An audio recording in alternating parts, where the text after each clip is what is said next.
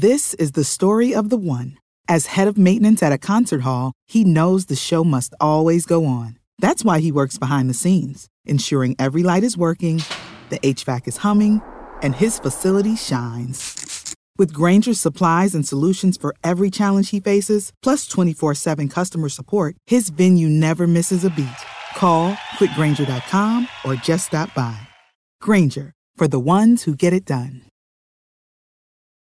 What's the easiest choice you can make? Window instead of middle seat? Picking a vendor who sends a great gift basket? Outsourcing business tasks you hate? What about selling with Shopify? Whether you're selling a little or a lot, Shopify helps you do your thing, however you cha-ching. Shopify is the global commerce platform that helps you sell at every stage of your business. From the launch your online shop stage to the first real-life store stage, all the way to the did we just hit a million orders stage. Shopify's there to help you grow. Whether you're selling scented soap or offering outdoor outfits, Shopify helps you sell. Wherever and whatever you're selling, Shopify's got you covered. Sign up for a $1 per month trial period at shopify.com/try. Go to shopify.com/try now to grow your business, no matter what stage you're in. Shopify.com/try.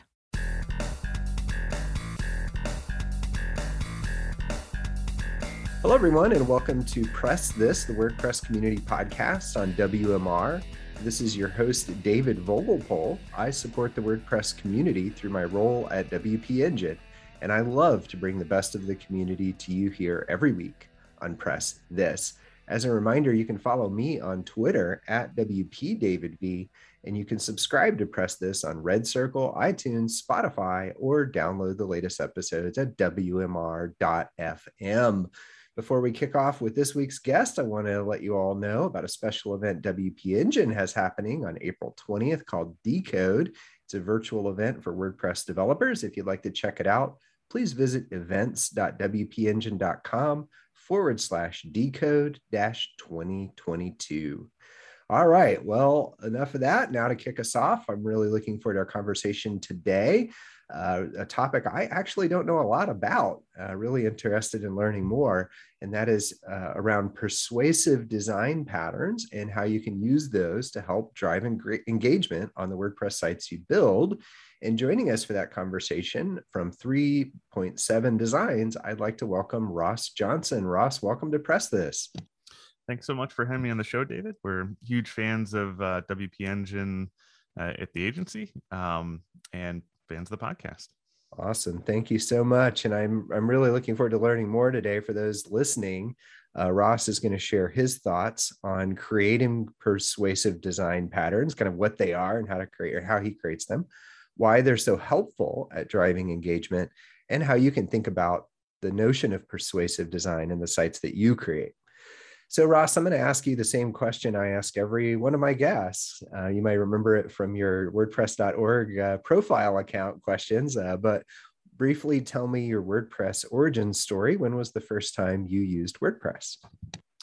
So yeah, I found WordPress in, I believe it was 2006, and I was essentially a freelance designer at the time, and somebody had randomly found me through Google search and reached out, and they wanted help kind of setting up a handful of different platforms. And I think one of them was like PHP BB, like a bulletin board, open source bulletin board solution at the time.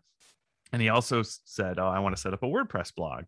And, I had heard of the name in conversation before, but never really looked into it. And being kind of a struggling freelancer at the time, I just kind of said, yeah, sure, I can do that, and figured that I'd be able to figure it out. And that's kind of, what was the impetus to dive in and try and, figure out how to install it. And very specifically, he needed some help with styling, which luckily I knew CSS well enough where I could help with a lot of those things. And did it take you 5 minutes to install it when you learned how, the famous 5-minute install?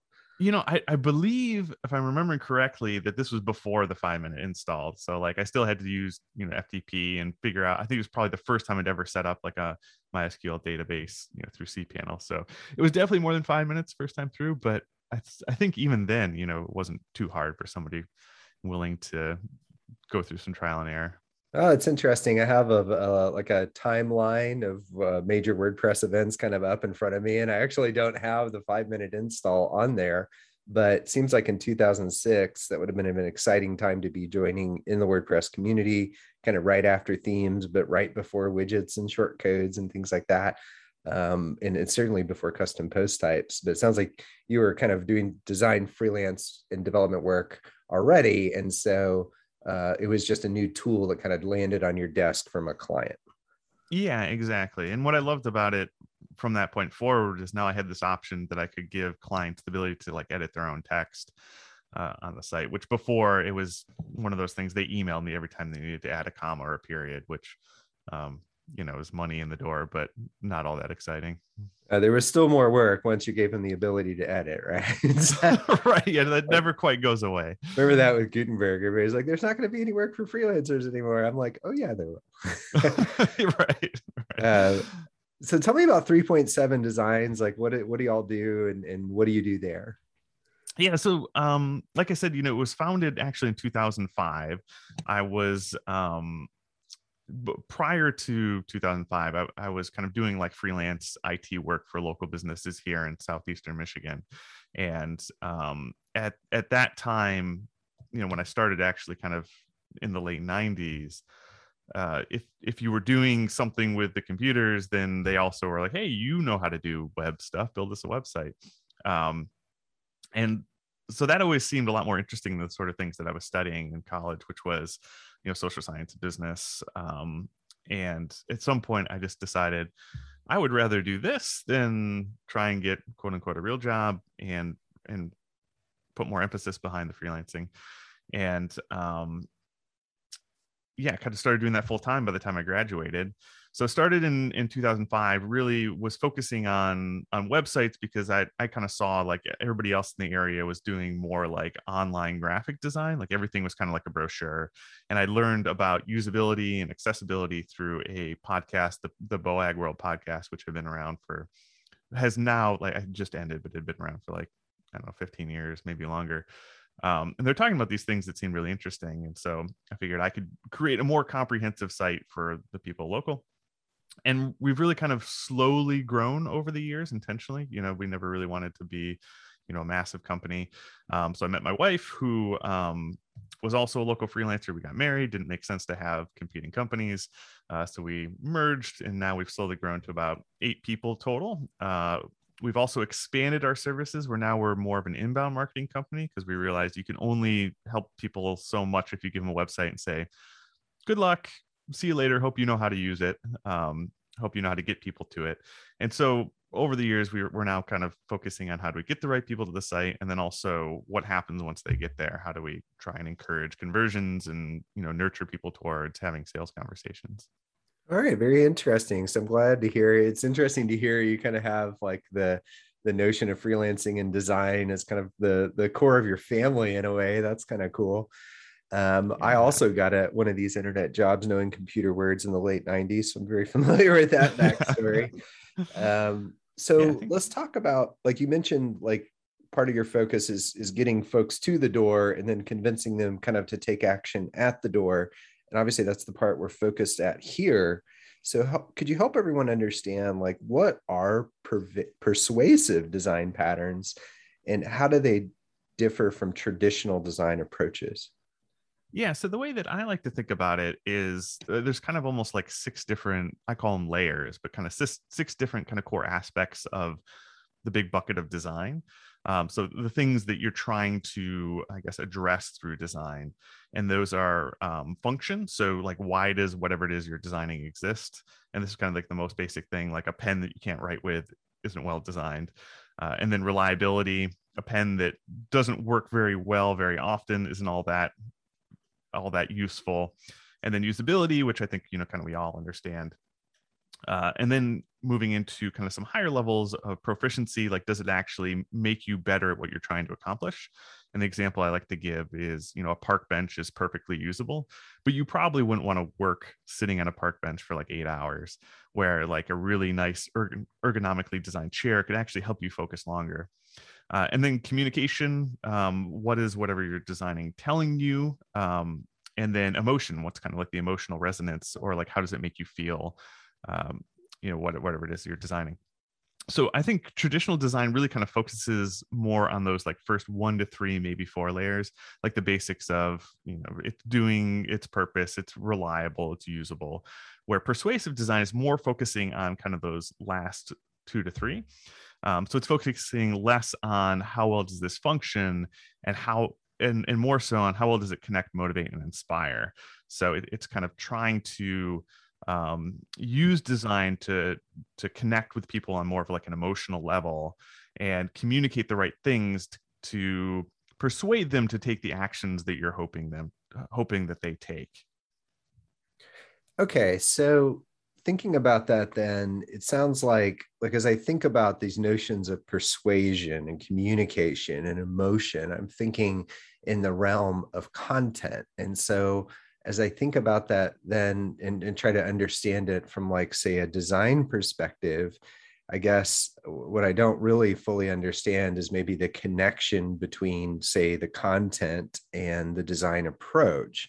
So I'm kind of curious what your thoughts are there, but we're going to take our first break and we'll be right back. Time to plug into a commercial break. Stay tuned for more Press This in just a moment. Hello, everyone. Welcome back to Press This, the WordPress community podcast on WMR. This is your host, David Vogelpohl, talking with Ross Johnson about persuasive design patterns. Ross, right before the break, you were explaining there were kind of 6 aspects of traditional design, and you feel that persuasive design patterns mainly approach it from the communication, emotion, and proficiency side. And I kind of dropped this bomb right before the break where I'm like, I don't understand how the kind of content side of persuasion, communication, and emotion connects to the design side. And I'm just curious how you think about that. Yeah, I think that's a really important question. And it's kind of this actually an aspect of design that I like to talk about. I think sometimes the confusion arises from this perception that design is about how it looks, where design is really about trying to define a problem and then creating an approach to try and solve that problem. So in my mind, messaging and content and design are all integrated. So I'm not a great writer, I'm not a copywriter, but a lot of the work that I do in design actually does involve what content and what messages need to show up and where. So if you think about designing a homepage, for example, sure, there's some element of figuring out the look and feel and the tone, which does communicate. But a big part of that is trying to understand and prioritize what needs to be said and where. And then there is a design element of, how do you treat those different pieces of content?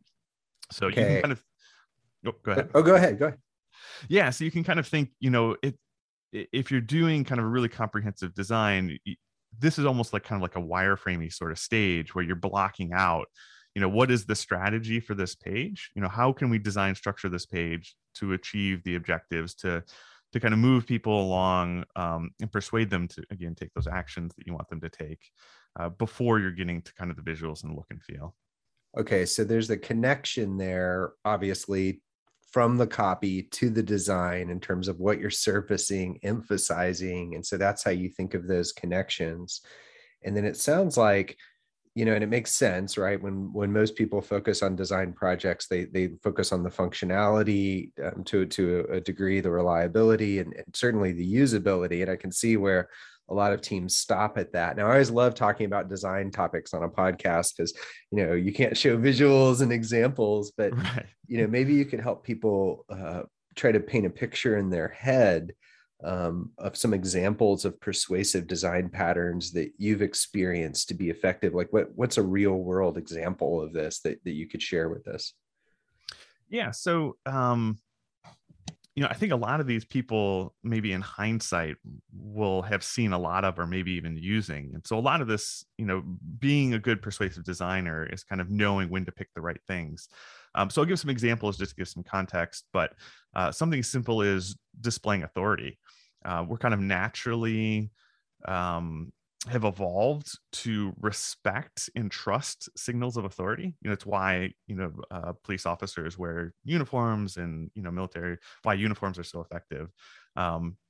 even just, designing patterns to kind convey that authority, whether it's like badges or awards or that sort of thing, certainly conveys authority.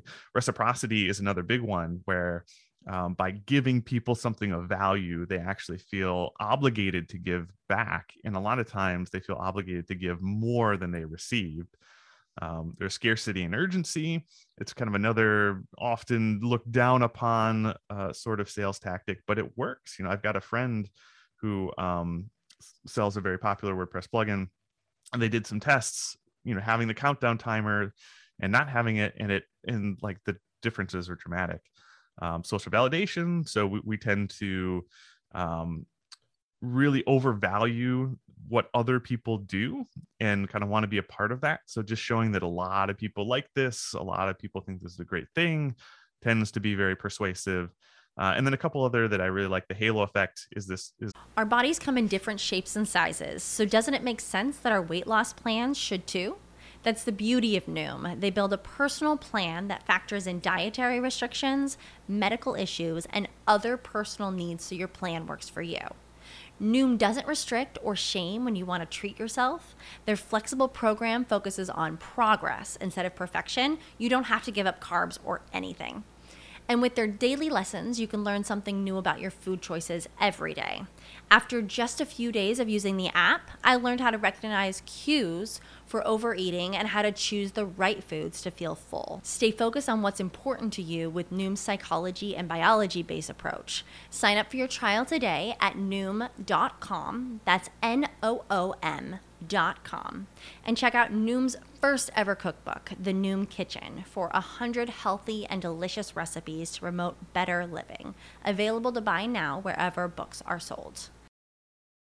When you need mealtime inspiration, it's worth shopping Kroger, where you'll find over 30,000 mouth-watering choices that excite your inner foodie. And no matter what tasty choice you make, you'll enjoy our everyday low prices, plus extra ways to save, like digital coupons worth over $600 each week. You can also save up to $1 off per gallon at the pump with fuel points. More savings and more inspiring flavors make shopping Kroger worth it every time. Kroger, fresh for everyone. Fuel restrictions apply. It's kind of a really great example of just visual design and the quality of design making a big impression. But that's where you tend to overvalue your first impression. So you hit one website and it looks very well professionally designed. You kind of get a good impression. This looks like a credible company. That's going to impact how you feel about that company or that website not only moving forward, but upon repeat visits compared to one that looks a little less professional. It's going to affect it in a negative way. And then priming, which is a great one, where it's like the first point of data that you see. Again, you tend to then compare other points of data based on that. So like a really high number will kind of prime you to think in higher numbers, and a really low number will prime you to think in really low numbers. And this is why a lot of times on pricing tables, they'll draw the most emphasis or put like the largest number on the left. So you see that first, it feels really big and kind of shocks you, and then everything else feels small in comparison. So a lot of the things you mentioned in those examples were very easy to picture. Thank you for that. Obviously, are kind of, I don't know, maybe like top 10 items, if you will, for the craft of conversion rate optimization. You think this is two sides of the same coin, or do you feel like persuasive design stands alone? Yeah, I think they certainly are related. You can use persuasive design for specifically driving conversions, but I think conversion optimization is maybe a little bit more narrow. Like there's this very specific thing you're looking to do, where persuasive design, there's no reason you couldn't use these same sort of things to try and do something bigger, like just convince people of a certain idea that you have. Maybe you're trying to do something for social good and you just want to spread that message. You could use persuasive design for that too. Okay, I got it. So those are the approaches of persuasive design are helpful in CRO, but also transcended, even if you don't have a specific quote conversion you're optimizing for in the kind of A/B testing way, I guess. It makes sense. So how do you choose or identify which persuasive design patterns to use in a particular design? Are you researching the audience, something else? Yeah, I think a lot of it really does come down to audience research, because the wrong pattern won't work and the right pattern at the wrong time won't work. So I'll kind of back up a little bit and say that, these patterns, they tend to be innate innate in human nature. Like we have evolved, and conscious thought has only been around for a small period of time. So a lot of our decisions and behavior actually is influenced by kind of these deeper areas of our brain, like our limbic system and a reptilian brain, which is kind of based on emotion and sharp reactions. That's the scarcity. That's the brain affecting the scarcity part, I would imagine, the lack of resources or perceived lack of resources. Yeah, exactly. And actually, a lot of those patterns that I was talking about kind of all ties back to some sort of survival mechanism. Like you trust the people in authority because they're more likely to be able to protect you. Social validation, you're more likely to survive if you're part of a bigger group. Certainly scarcity, the halo effect, you're more likely to survive if you can make a good quick judgment about the safety of a situation. So it's funny how really kind of it all boils down to these things. But every pattern doesn't work in every situation, so you have to do the audience research to understand what is the emotional state that somebody's in when they're coming to your website. What's the emotional drivers, like deep down, what is driving them? If you're trying to motivate someone who's fear of like they're in a situation where they're fear of losing something, and you're trying to motivate them or persuade them using something that's maybe a little bit more optimistic, there'll be a mismatch there and it won't work. And just kind of understanding, what's the whole buying process, because they might visit your website, 5 or 6 times. So you kind of have to use the patterns at the right places. So, what we end up doing is creating what we call buyer models, which are similar to buyer personas, but we try and make them, a little bit more focused on kind of the emotional state and understanding the thoughts and feelings and anxieties that the target audience has. And we use kind of some very well-known user experience design methodologies like jobs to be done statements, empathy maps, and journey maps, which you could look up online if you're not familiar with those. It's kind of just a technique for trying to distill your understanding of the target audience into kind of more comprehensible formats. I love how you called out really understanding their emotional state. I remember just working with design teams over the years, and I would say, okay, what was the person doing right before they came to this page you just made? And they were like, well, they clicked on an ad. No. What were they doing? What were they feeling? What were they thinking? And I feel like you end up, at least anecdotally, creating better content, converting content, things like that. When you focus on what that person's trying to achieve, not just from like a job to be done perspective, but also like what are they trying to do? What's their mission in life, and how is your thing helping them achieve that outcome? I think it's really interesting. I also liked hearing about your notion of the way people's brain affects the way they respond to our designs. A buddy of mine, Roger Dooley, wrote a book called Brainfluence that goes deep into this. It is something certainly that rings true, thinking about this notion of persuasive design patterns. So what I'd like to understand more, though, is this notion of like the persuasive design patterns, and like, do they work on everyone, and how might you think about them in different situations? But we're going to take our last break, and we'll be right back. Time to plug into a commercial break. Stay tuned for more Press This in just a moment. Hello, everyone. Welcome back to Press This, the WordPress community podcast on WMR. We're in the middle of talking to Ross Johnson of 3.7 Designs about persuasive design patterns that drive engagement. Ross, right before the break, you were talking a little bit about how you identify which persuasive design patterns to use. You talked a lot about, audience research and understanding their emotional connection.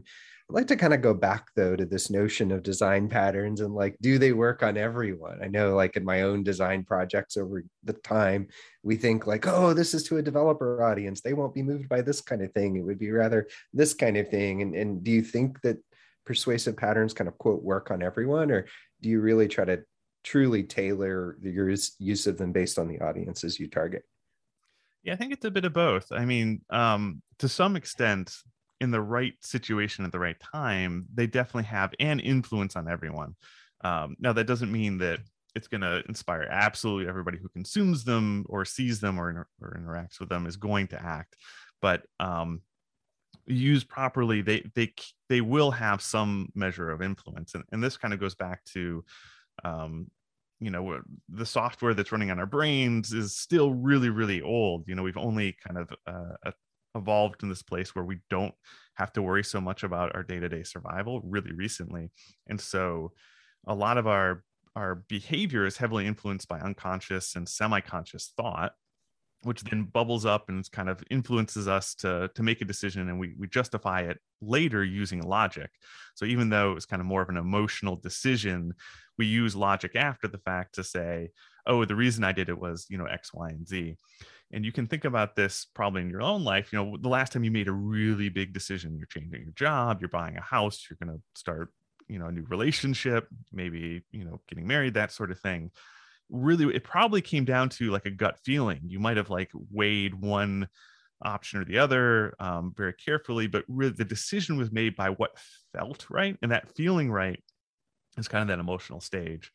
And I think, you can see this in kind of these universal patterns just in humans in general. Like, we're drawn to big, bright, open spaces with far views and high vantage points. We like being near fresh water. The feeling of being in a dark, cramped space is pretty universally scary, where we all enjoy nostalgia, and we tend to fear losing something more than we have a desire to gain it. Again, not like absolutely 100%, but pretty universal. So this resonates, and definitely understand it, but I think of this notion of a designer sitting down and thinking like, okay, people will respond to this, people will respond to that. And it's almost like brain hacking. And of course, you mentioned, quote, feel right earlier. And I could see where this could start to cross the line for maybe feel wrong. But how do you think of the ethics in persuasive design and thinking about leveraging these human behaviors to drive an objective?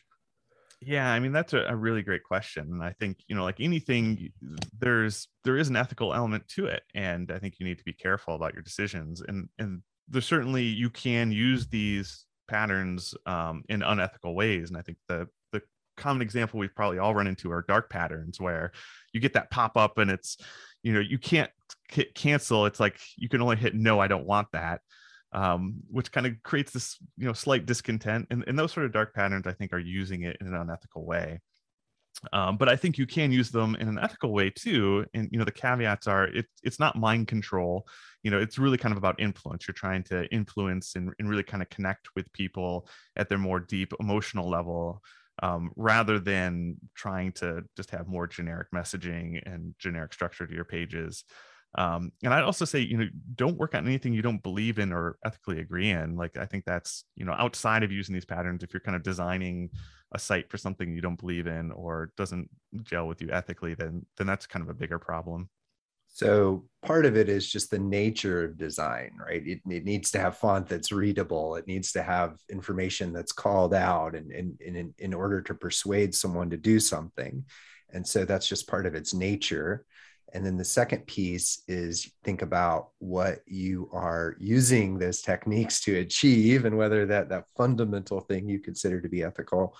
And then it sounds like the third piece of that for you is this notion of just flat out doing things that are, maybe not good for the user, or not good from maybe commercial sense or even legal sense, I guess, in some contexts, this notion of dark patterns where you're providing people paths that aren't really paths and are self-serving and maybe disingenuous. Is that about right? Actually, one of the ways that we kind of think about design at the agency is there's kind of an overlap of desires. There's the business objectives or the reasons why you're designing a website or have a website to begin with. And then there's the user needs. What are they trying to get out of landing on your website, and what are they trying to accomplish in their life? And what we've seen is websites tend to be most effective when you can kind of see where that overlaps. How does this benefit both groups, and kind of prioritize, that kind of overlap? And I think that's a way to think about persuasive design patterns too, is it's kind of identifying that overlap and understanding what the person's going through, so you can better walk them through and communicate how this solution is going to help them solve that problem. So it's kind of thinking about both sides. Awesome. Well, I think that's a great kind of overarching point to end on, really understanding the user and where your goals, their goals overlap, and how your designs can help them to achieve that. That's wonderful. Thanks, Ross. Yeah, this has been great. Thanks so much. Of course. Thanks for coming on. And if you'd like to learn more about what Ross is up to, you can visit 3.7designs.co. As a reminder, you can check out WP Engine's virtual Decode event on April 20th. You can register at events.wpengine.com/decode-2022. Thanks everyone for listening to Press This, the WordPress community podcast on WMR. Again, this has been your host, David Vogelpohl. I support the WordPress community through my role at WP Engine, and I love to bring the best of the community to you here every week on Press This.